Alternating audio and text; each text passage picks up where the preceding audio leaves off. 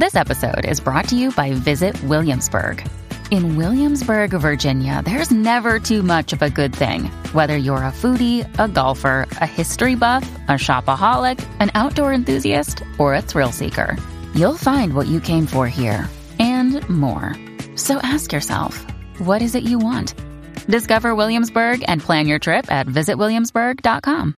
Mom deserves the best, and there's no better place to shop for Mother's Day than Whole Foods Market. They're your destination for unbeatable savings, from premium gifts to show-stopping flowers and irresistible desserts. Start by saving 33% with Prime on all body care and candles. Then get a 15-stem bunch of tulips for just $9.99 each with Prime. Round out Mom's menu with festive rosé, irresistible berry chantilly cake, and more special treats. Come celebrate Mother's Day at Whole Foods Market.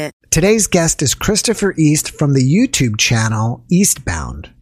Christopher had a near-death experience in 2015 from taking too much of a fat burner called DNP, and today we're going to learn about his experience. Christopher, thank you so much for joining me. I really appreciate you, and welcome. Hey, Jeff. How's it going? Thank you so much for having me on. I appreciate it.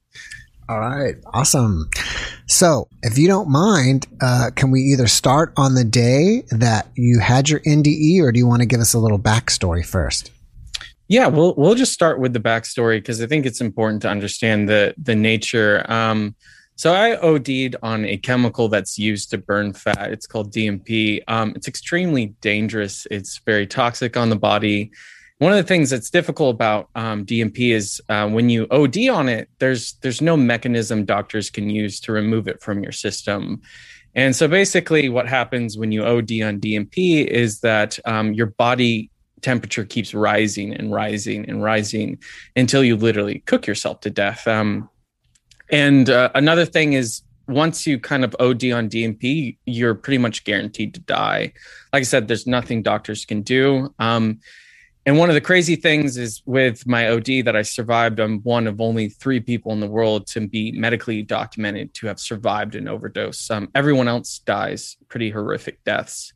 So I had an eating disorder. I had altered form atypical bulimia, where I would binge eat, but instead of purging through something like traditional purging through either vomiting or laxatives, I OD'd or took a large amount of this chemical because it increases your metabolism, but in this very dangerous and toxic way. And I knew it was potentially life-ending. Everyone in the bodybuilding community, I used to be very into fitness, knew that, you don't touch this stuff. But, because I had this eating disorder I wasn't addressing, I was willing to take this huge chance. So on the day I OD'd, I accidentally took a second dose. The difficult thing about my OD is I don't really remember a lot of the events that happened while I was ODing. I remember taking my first dose. I became very delirious because of the first dose. I took a nap. I woke up, and for some reason, I took a second dose. I don't remember taking the second dose, but I did. The next memory I have is I was in the shower on its coldest setting because I was trying to regulate my body temperature. My brother-in-law was concerned about me. I was collapsed on the shower floor, and I was asking for a milkshake and Coca-Cola because I was so depleted of all carbohydrates, and my body just needed simple sugars as fast as it could. So I asked for that. I kind of lost consciousness. My brother-in-law called the ambulance and the paramedics. By the time they got there the first time, I was apparently cogent enough to send them away. I wouldn't go. But then I lost consciousness again. They took me to the hospital. And at first, things seemed wrong, but it wasn't that bad.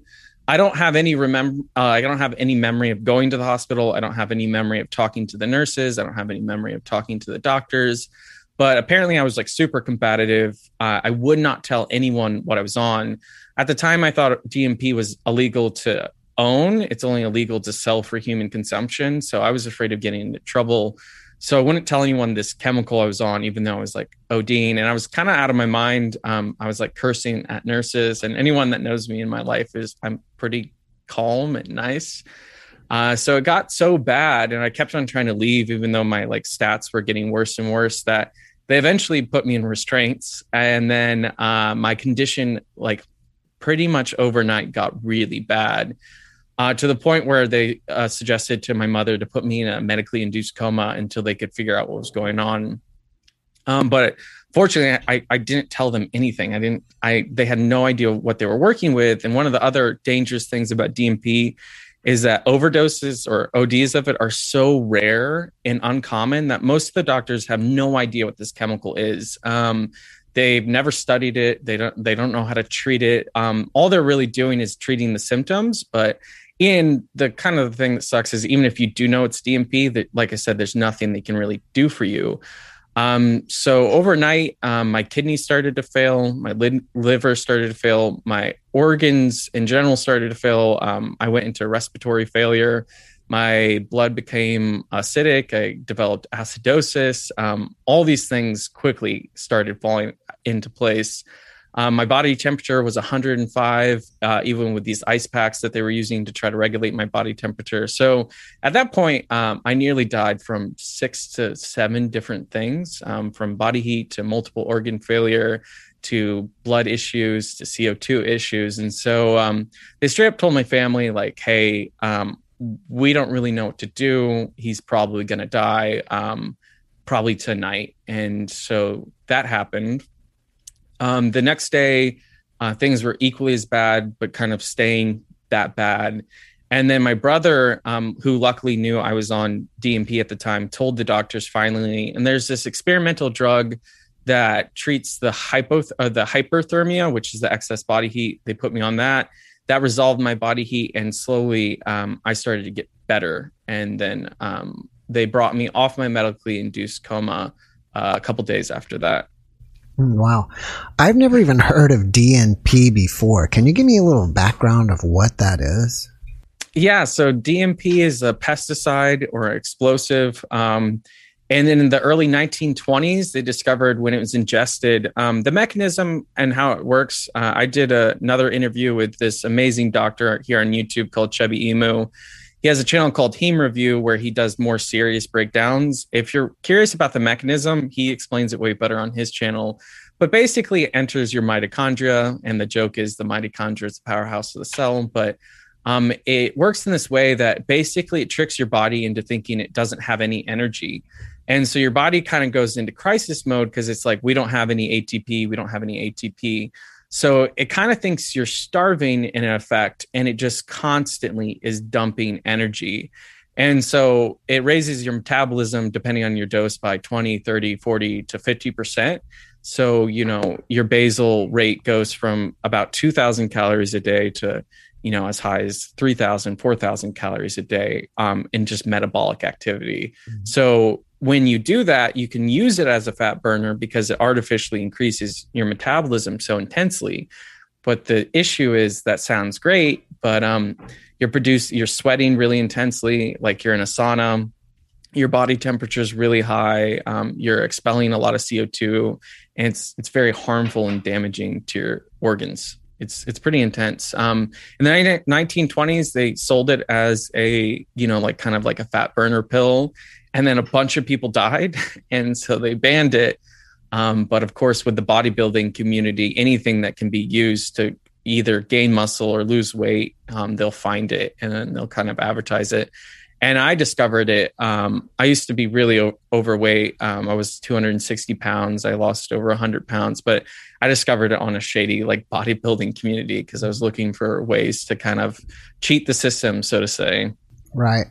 Did you notice when you were taking it that you would lose a lot of weight, or what kind of results did you get from it? It's tough because I also had a lot of self-hate from a lot of different things. And I used a self-harming behavior of fitness. I talk about it on my channel, why fitness is my favorite form of self-harm. But I would work out 4 or 5 hours a day. But the thing that sucked is I also had binge eating. So yeah, I would work out 4 to 5 hours a day, but I would binge 3,000, 4,000 calories in a sitting.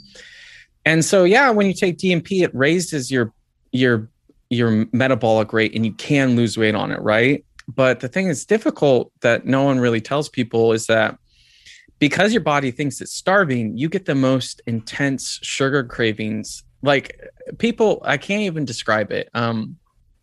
you're like constantly ravishingly hungry for like simple sugars, carbs, pasta, all this stuff. And so the weird thing is, at the time, I unfortunately gave this dangerous chemical to a bunch of my friends who are also in bodybuilding. And despite how powerful this drug is, I know people who have gained weight on DMP.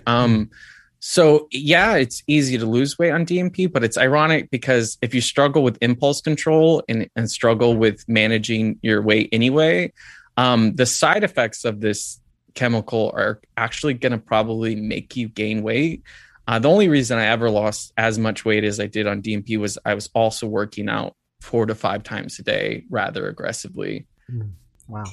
So when did you have your near-death experience? Was it in the shower at home, or was it at the hospital, or where? Yeah, my near-death experience happened during my medically induced coma, during the period where I was the closest to dying. And then I had a few post medically induced coma near-death experiences where I had some kind of visual hallucinations and some like long-term changes. But the strongest experience I had happened in my medically induced coma during the days I was going to pass. All right, so let's get into it. What happened? Yeah, definitely. So the way I describe it is, the first thing I remember is looking around, and I was in a white room. The walls were kind of like glossy, but like a very bright white. The next thing that stands out is that the room was shaped like an egg. So like the inside of an egg, kind of this oval sort of thing. Definitely not like any kind of room I've ever seen in person. The next weird thing is like there was no features to the room. Like there wasn't like a window into the room. There was no doors. There was no like furniture, no table, anything like that. It was just an empty, like egg-shaped room. I would say it's like a moderately big room, like the size of maybe like a living room, if that makes sense. So you were in your coma, and then during your coma, you just became conscious inside this room. Is that what you're saying? Yeah. And it's the only memory I have of my overdose. And the thing that's weird is I don't really remember the pre parts. And once I woke up from my medically induced coma, those are when memories start to get formed again. But one of the things that's really strange about this experience, I talk about this in my near-death experience video on my channel, is I'm not really someone that dreams. I don't ever remember my dreams. And when I do, they're very vague. But when I re-encounter the experience in the egg-shaped room, it feels like I'm recollecting something that's happened to me in real life. My channel is full of stories that have happened to me in real life, and they don't feel any different. It feels like something I literally experienced, and I remember it in that fashion, even though, as I'll get into, there's several elements of the experience that like obviously couldn't have happened in reality. Okay, so you were in the room. It was egg-shaped. It was white, completely white. Yeah. Like white walls, white floor. Yeah. All right, and then what happened? Yeah, and the other thing that was weird about the room is it was brightly lit. But the thing that was weird about the way it was brightly lit is like, as you can, like, there was no source of that light. Like when you're looking at me right now, you can tell that there's light coming this way, and there's part of the room that's lit, and there's parts of the room that have shadows. But the room was lit in this way that there was no direction to the light. Everything was just lit. And I remember, like, if you really think about it, even with the sun, like there's still this directionality to light, or there's shadows or all this stuff. But in the room, there was no concept of light being that kind of physical entity. So the next big thing is I was floating on my back, but my perspective was not of that from my eyes. I was detached, and I was standing, I guess floating is the better way to say it. So I was floating on my back, but my viewpoint was sort of floating behind me, looking down at my body. I was naked, but I wasn't really fixated on my nakedness, right? Like there wasn't this idea of like examining myself. There was just a perception of like, oh, I'm floating on my back and I'm naked.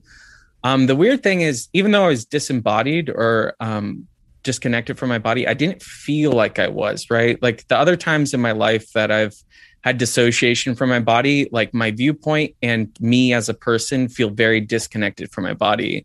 So this is the only experience in my life where I was looking down at myself, clearly disconnected, but I still felt inside of myself, if that makes sense. So yeah, I was just floating looking down at myself. And the next strong memory I had was a voice called out to me. And the voice asked, will you ever do this to your body again? And the weird thing about the voice is like there was no speaker, right? I didn't see anyone. And there was no directionality to the voice, right? Like it wasn't from my left, it wasn't from my right, or behind me. And the other weird thing is I experienced the voice more than I heard the voice. And the best way I can describe this is if you try to listen to the voice in your head and you really pay attention to it, there's no tonality to the voice in your head. The voice in your head isn't low, it isn't high, it's not gendered, it's not male or female. You're just experiencing this voice. So the voice I heard wasn't my own, but like I couldn't tell you whether it like leaned like a masculine voice, feminine voice, whether the voice had low pitches or high pitches. So I experienced the voice. And the tonality or the way the voice made me feel was weird because another thing is I felt really calm in the room. I was confused, but I wasn't scared. I didn't really know what was going on. And I had no perception that I was ODing or that my life was on the line. I just knew I was in the room and that something was off. But when I got asked the question, I remember feeling shameful. And not because the voice made me feel judged, but because clearly I'd done something wrong. Even though I had no memory that I had OD'd, I just knew I'd fucked up. Like I had done something wrong. And so after a minute, I spoke out and I said, no. And a moment passed and the voice said, okay, I'm sending you back now. One other thing about the voice is, the way I would describe feeling the voice is like sort of like when you're underwater, like it's all around me, touching like just this complete surrounded by the voice. Some common questions I get is like, did I see any other family members? My dad passed at that point, maybe 7 or 8 years before this. I never sensed his presence. I never saw him as much as I would have loved to. I never saw the speaker of the voice. It was always kind of experiencing it, never seeing anyone. So after the voice said, okay, I'm sending you back now, the next thing I remember is waking up from my coma and seeing my sister. Wow. That's amazing. Thank you for sharing that. Yeah. And I believe you're the second NDE experience story that I've had that they didn't hear the voice. They kind of described it as you have. They experienced the voice. Yeah. So that's pretty interesting. You know, obviously I would think it was going to be telepathy because if you're out of your body, you're not using your ears, obviously. But, and that also attributes to the experience. But I find it interesting that you really couldn't locate any masculine, feminine. You couldn't even, you just felt it. There's nothing that you really heard, right? Yeah, exactly. That's really amazing because that equals to me that was an NDE because, again, you're not using your body's perception. You experienced it. Yeah. And another thing is when I don't know, I felt safe in the room because the next strong memory I have is I remember waking up in the hospital room and I had no memory of being in the hospital. And the first thought I had was being uncomfortable at being in a hospital room. I literally thought to myself, why am I in this room? What happened to the room I was just in? And I remember not questioning that I was in the room. I was just like, it was almost like they moved me from one room to another in real life. And I was like, and I woke up and I was like, whoa, this was not the room I went to sleep in. And then the next thing I felt was like fear at being in the hospital room and felt very unsafe. Mm-hmm. I had other experiences in that time frame of hallucinations that I had that kind of play into that.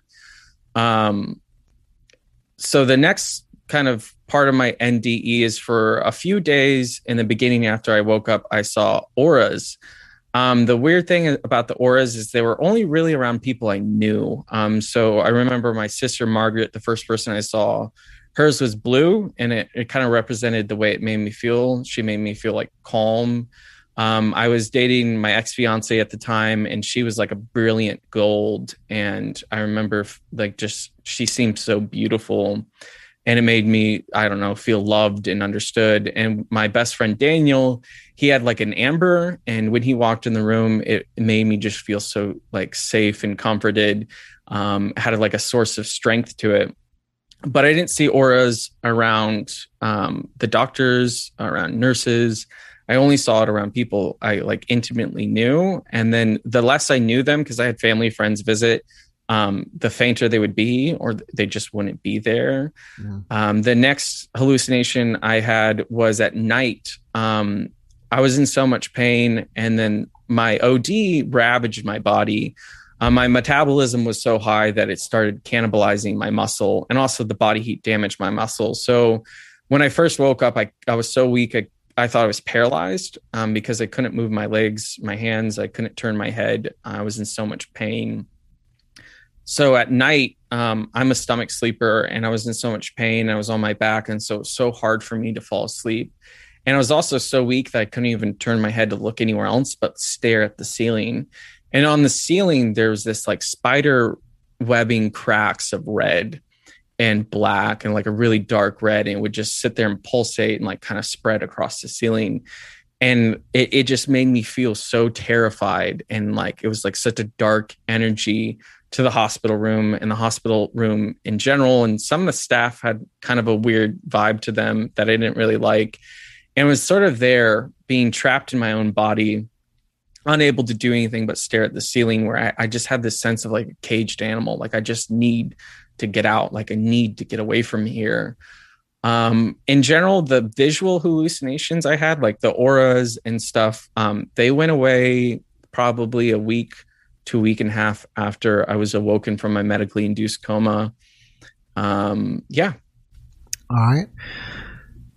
Does the memory of the experience of being in the rooms, is that still with you today and never leaves you, or you can't shake it, or has it faded? That's interesting. I think as all experiences do, they tend to lighten a little bit. But the way I would describe it, and this is going to be a weird comparison, but I would describe it similar to being traumatized. I've gone through a lot of trauma in my life. And when you go through profound trauma, that memory or that experiences becomes ingrained in you as a person. And although it shifts and it dulls with time, there's just such a palpable like realness to it, or these rich details that stay with you. I can think about the day my father died. That happened in 2010. And I remember all those details intimately. Like I remember everything about the day. I couldn't tell you what happened the day before. And I could barely tell you about the next week of my life after the death of my father. But that memory of my dad passing, it is just so deeply ingrained in me. I remember what it felt like, how people reacted. So I would describe it like that. This experience has been so ingrained in me, and all the kind of the details afterwards, I remember with stunning clarity. After time has went on, I'm assuming you've pondered this experience, thought about it over the years. Have you come to any personal conclusions about this experience? Like what this whole thing meant, or what you think happened? Anything else from what we've already talked about? I don't know. It's tough. I'm a skeptic by nature. I'm critical of everything. I'm critical of my own experiences. I'm critical of Christianity and religion, critical of science, critical of everything. I like to question things and get at a truth. So I've gone through a lot of experiences afterwards that have, weirdly enough, kind of made the experience more valid. I already say I don't really dream much. So the first critique is like, oh, could it just be like a dream when you're in a medically induced coma? I guess maybe, but the feeling is it felt so real, and I don't have any other experience in my 28 years of being alive that are similar. Like I've never had a dream where I woke up and I was like, I felt like I lived it, right? Some people, they have these very lucid dreams. I've never had a lucid dream. I can barely remember anything. But ironically, the thing that kind of made me feel more valid in my experiences, in the years that followed, I started taking psychedelics, mainly to cope with the things I was going through. And I was looking for answers for other problems in life. And so I started taking like shrooms and LSD and stuff like that. And I've experienced really powerful hallucinations, really powerful psychedelic drugs. And because another critique could be, well, was it just the medication that they had you on? You were just hallucinating because of that. But the difference is when I hallucinate on drugs, everything is altered. Everything feels weird. And for me, especially, it's just such an overwhelming bombardment of all these different things going on at once. I hear things that aren't there. I see things that aren't there. It's so muddied and blurred together. And sometimes things pop into clarity, but it's ever shifting. And always leaves me kind of confused, and I have to spend a lot of time processing, like, okay, what did I experience? What didn't I? And that's the thing that was really difficult about the auras. And the thing I saw on the ceiling is nothing else was changed. I didn't have auditory hallucinations. Not everyone had an aura. There was no other object in the room that was altered. There was none of the other trademarks of, oh, I'm on a psychedelic drug. And with psychedelics, I've become kind of, what's it called? Not disjointed. I've dissociated from my body on hallucinogens, right? Where I felt my viewpoint was detached from my body. But in those experiences, I felt like I was also detached from my body, right? So the opposite of what I described earlier.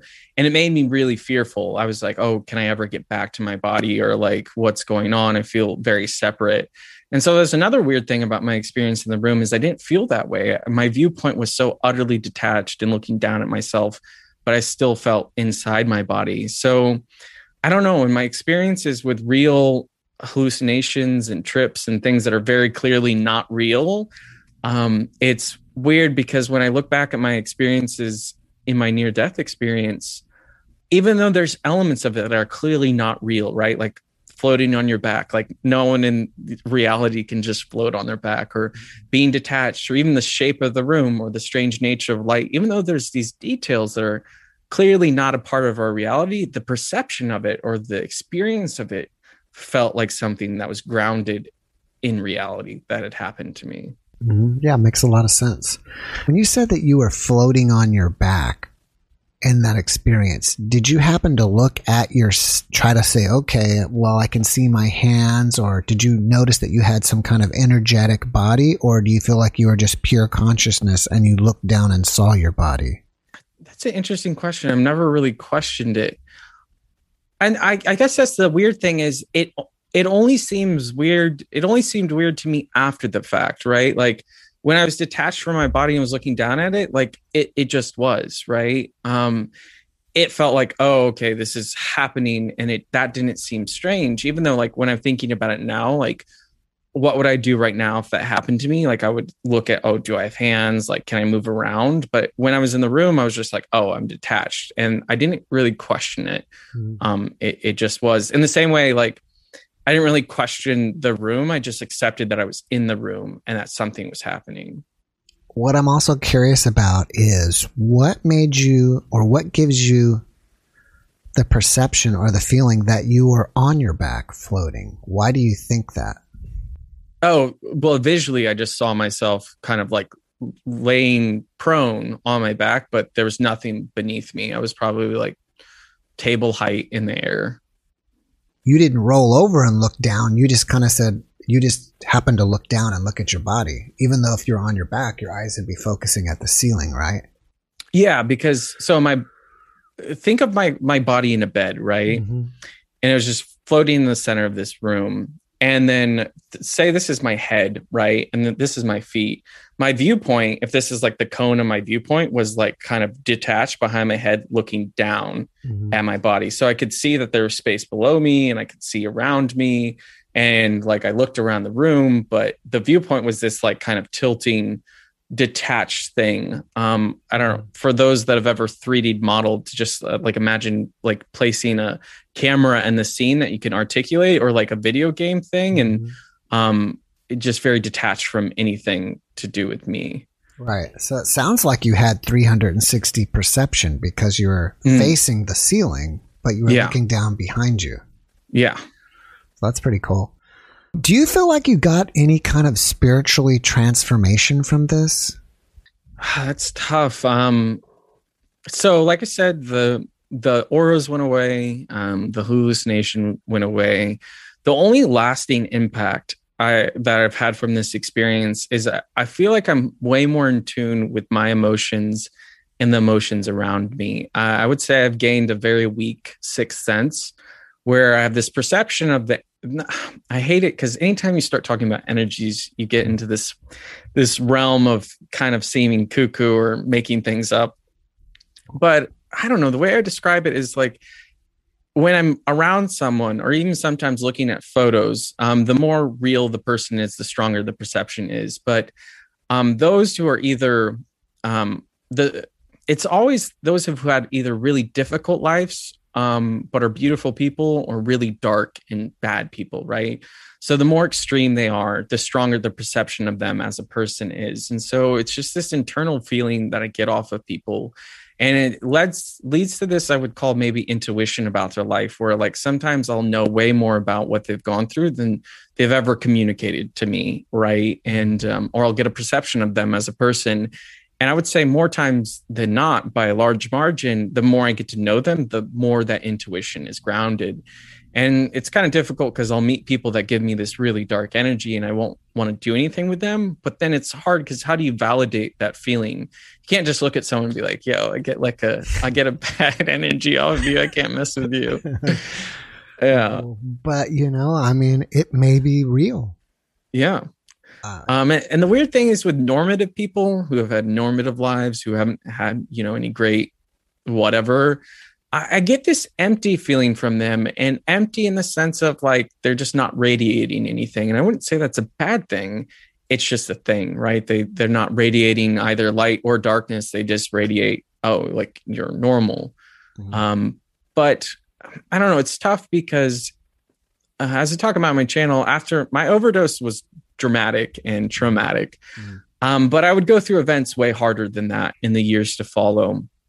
And it really tested me as a person, tested my will to live and all these other things. And I remember I needed help, and I tried to reach out to God and reach out to something bigger because I was lost and I was struggling, and I came down with these urges to end my life and all these other things. And I sought out that connection I had in that room, the safety I felt, and that sense of guidance. And I don't know, I've never felt that connection with when I've attempted to go to the Bible or any other form of traditional, like recognized religion. And I want to be careful. Like, I'm not sitting here trying to like persuade you one way or another about Christianity, religion, any of that. I don't know. All I know is that, at least in my attempts to connect what I experienced in the room with something, recognized as Christianity or Islam or whatever it is, it's never stuck. The only thing that's ever stuck for me is kind of the day I met my higher self, as I call it. I was in this really dark place, and I was really lost and really depressed and going through all these things.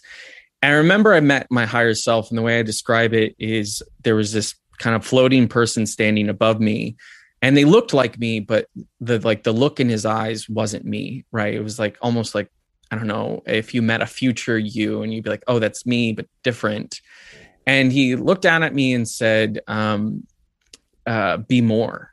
And I remember feeling like I can't. And I just had this back and forth, and I was just like, I'm struggling. He said, I know, be more. And I said, don't you know how difficult my life's been? He said, I know, be more. And then I just said, I can't. And the last thing he sort of said was like, it's you and you alone that can breathe life into me. And so oddly emotional. So I define my higher self as like the greater good that exists within all of us. Now, you can say that's a product of Christianity or whatever it is. I don't personally care to label it. It doesn't matter to me. But my life journey and where I've been at is pushing on how do I come to be the highest good that I could be? How do I bring good into the world? How do I be a better man and a better individual? And when I met my higher self, it was a similar experience to this sense of calm, and they felt different but similar. What were you doing? Were you meditating or something when you've met your higher self? Yeah, it was difficult. I was at this concert, this festival. And at the time, I'm just going to be truthful. I was on a lot of acid. And it's tough because I always try to caution people with taking psychedelics, because you can get a lot of truth from it and they're interesting things, but there's a lot of stuff that you should probably disregard, right? So when it comes to this experience, do I feel like I actually saw something? No, I was clearly tripping. But that experience of, I think what I really experienced was coming into awareness of something that existed within me that I wasn't ready to face yet. I think a quote I love is, we're not afraid of our darkness, it's our light that terrifies us. And I've always resonated with that. So in this moment where I was tripping, I saw this thing clearly not real. And that's another thing, is this moment that was really meaningful to me. That's clearly a hallucination that's not grained in any reality, right? That's clearly the product of a drug. But that's, even though I can acknowledge that with when I met my higher self, that's not what it felt like to be in the white room. So, I've always been drawn to this idea of trying to be the best person I can be. So did you stop taking DNP after that? After the voice told you to stop doing that? Yeah, no, I never touched this stuff again. Waking up in the hospital after nearly dying and having every single medical professional tell you should not be alive, and people doing medical studies on you because you should not be alive, is pretty sobering. And for a while, I was able to kind of get over my eating disorder, but I don't know, life kind of happened after that. But I've never taken DMP again. And I also, I don't know, in my progression to overcome my depression and all this stuff, I also haven't taken any hard drugs in, I don't know, maybe a year and a half now that I've been sober. But yeah. Well, that's great. Do you fear death now? Truth be told, this is kind of a heavy subject, so I just want to trigger warning the viewers. I struggle with SI, or the desire to end my life, right? So it's tough, because one of the things that's really difficult is that I seek the calm that I felt in the white room. And I seek the solace that some people find in death and ending your life. And so it's hard, because I've tasted both things. I've experienced what it's like to kind of die, and I've experienced what it's like to come back from that. The sense of joy and the drive for life I felt after my overdose was indescribable. That I just wept. I was so emotional. This idea, oh my God, I almost died. I have this second chance at life. I have this lease on life. But now where I'm at in life, I unfortunately don't really fear death. If anything, a part of me actively craves it.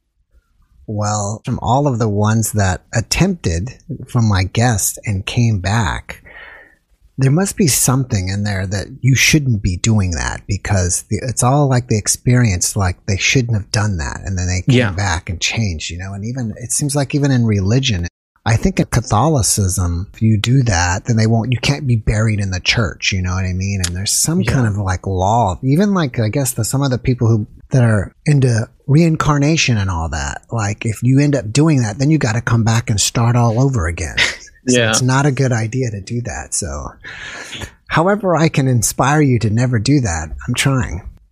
Yeah, no, I feel very driven to find answers and assuade, and it's something I talk about on my channel, trying to help other people who have those cravings, because those are difficult things to sit with, and they're usually the product of pretty profound experiences. Also, as a clarification, with my OD, it was accidental, so it wasn't an attempt on my life. I was just being stupid. But yeah, that feeling of like being scolded or given a second chance at life is really meaningful. That's another thing that really pushes me is I survived a 1 in a million thing, literally. I didn't OD on a common substance. I'm one of 3 people in the world to survive this, and that carries weight, and I don't easily disregard it. Right. And you were sent back for a reason. Yeah.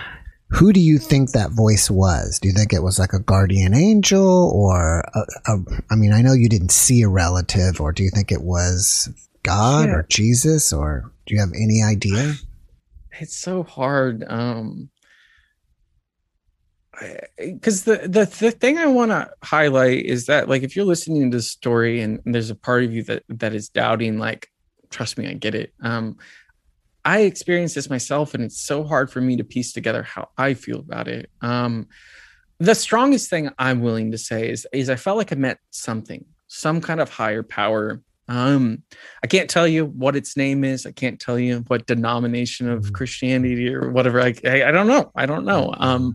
And I'm by all means, like, feel free to make your own inferences. I just know that experience has always left me with this feeling of, before that, I would say I was a bit of a nihilist, where I didn't really think there was a higher power. I was kind of atheist, but not like a strong atheist. It was just like, oh, life is life. You know, there's nothing before or after.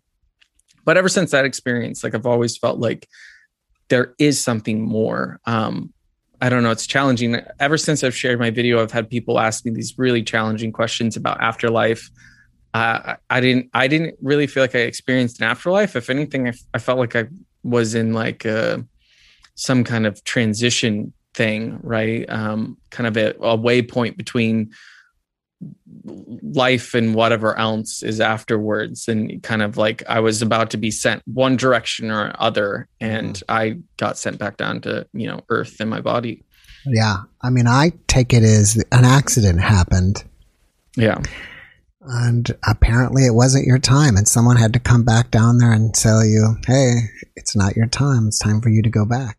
Yeah, one thing I would like to address is, you know, one of the comments that were really difficult to read on my video is that, yeah, one of the reasons people are skeptical, and it makes sense, is that they've had a loved one die, right?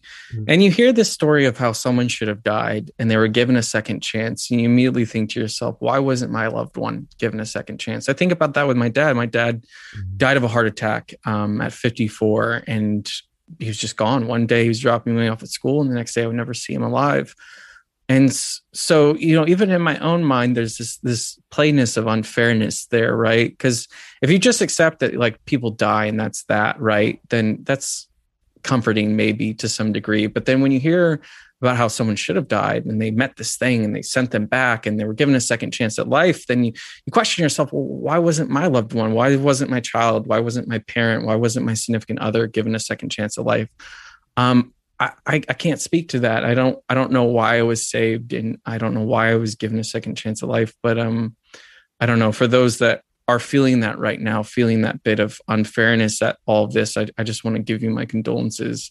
Even in my own experiences, it's weird. Like I said with my father, it's just like, damn, man, like why couldn't he have gotten sent back? Like, yeah, I mean, you make a great point. That's just part of all the unknown that is still out there, is why do people come back? Why do people stay? All right, I'm going to switch gears on you. Okay. Now, your YouTube channel is called Eastbound. What is the content that you put on your channel?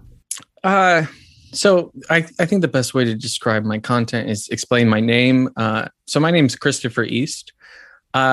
When I was going through all this drama and all these things, I realized that my old identity of Chris became very attached to this person who was broken and traumatized and wanted to end his life. And that conception of myself as Chris no longer served me. So I metaphorically kind of had to kill Chris. And I was thinking, because otherwise I would do it literally. And I was like, okay, let's maybe avoid the literal death and metaphorically kill that part of me. And so I was trying to settle down on, okay, what new identity should I go for? And like I said, I met this thing I called my higher self. So I named it East. My last name has a lineage. It belongs to my family. I'm also a sucker for play on words. East is a direction.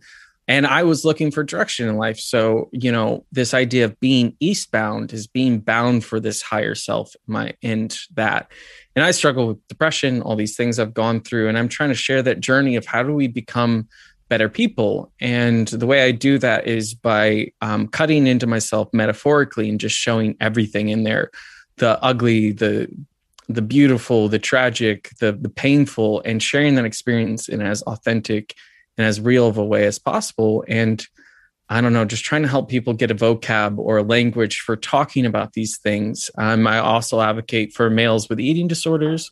I made a video warning about the dangers of DMP because I'm one of the only few people in the world who have gone through an OD and could talk about the experience. So yeah, I don't know. I just try to share this idea of the mental health journey from someone who is still very much struggling and looking for answers. And it's my channel. Oh, okay. That's great. Do you have any other projects that you're working on that you want people to know about besides YouTube?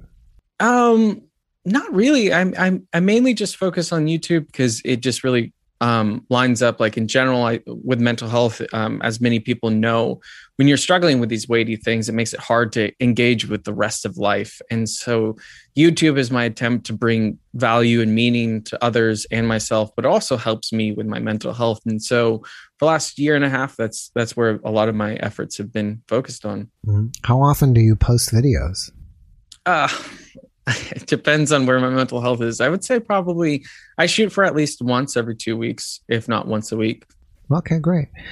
Are you active on Facebook? And if so, and somebody, finds you on Facebook and wants to reach out and talk to you, do you chat with people? I don't use a Facebook personally, just because I haven't really engaged with Facebook. I have a Facebook, but it's really only meant for relatives.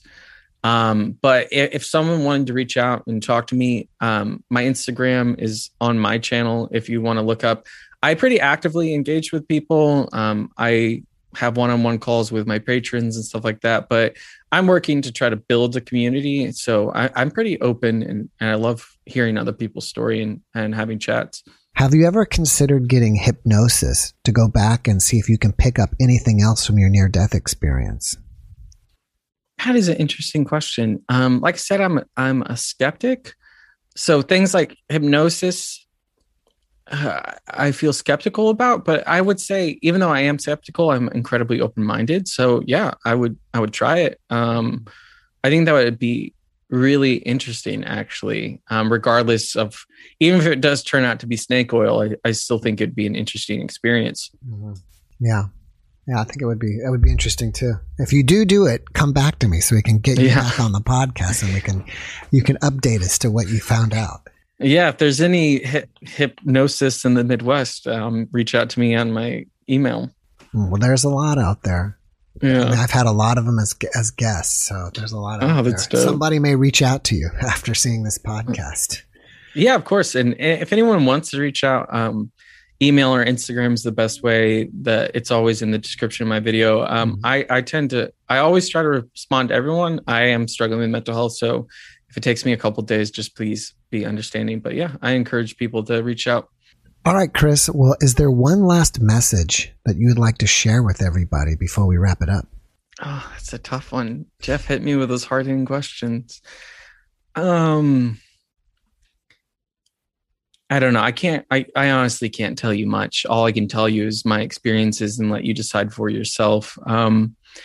I don't know. In my experiences of the world, regardless of what label you want to give them, I do think there's good and I do think there's evil, whether that's light or dark, whether that's God or Satan. And I just encourage everyone that there is some good in you, a great deal of it. And reaching that good and realizing your good is going to be hard. And it involves a lot of trials and tribulations. But I don't know. I think we have the desire to be important and our lives have meaning. I'm not of the opinion you can get that through followers or money or whatever it is, but bringing some measure of good into the world. So I know it's hard, and I'm speaking from personal experience, but I think it's worthwhile. So, and I do believe there is a higher thing, and reaching that is important for humans, I think. But yeah.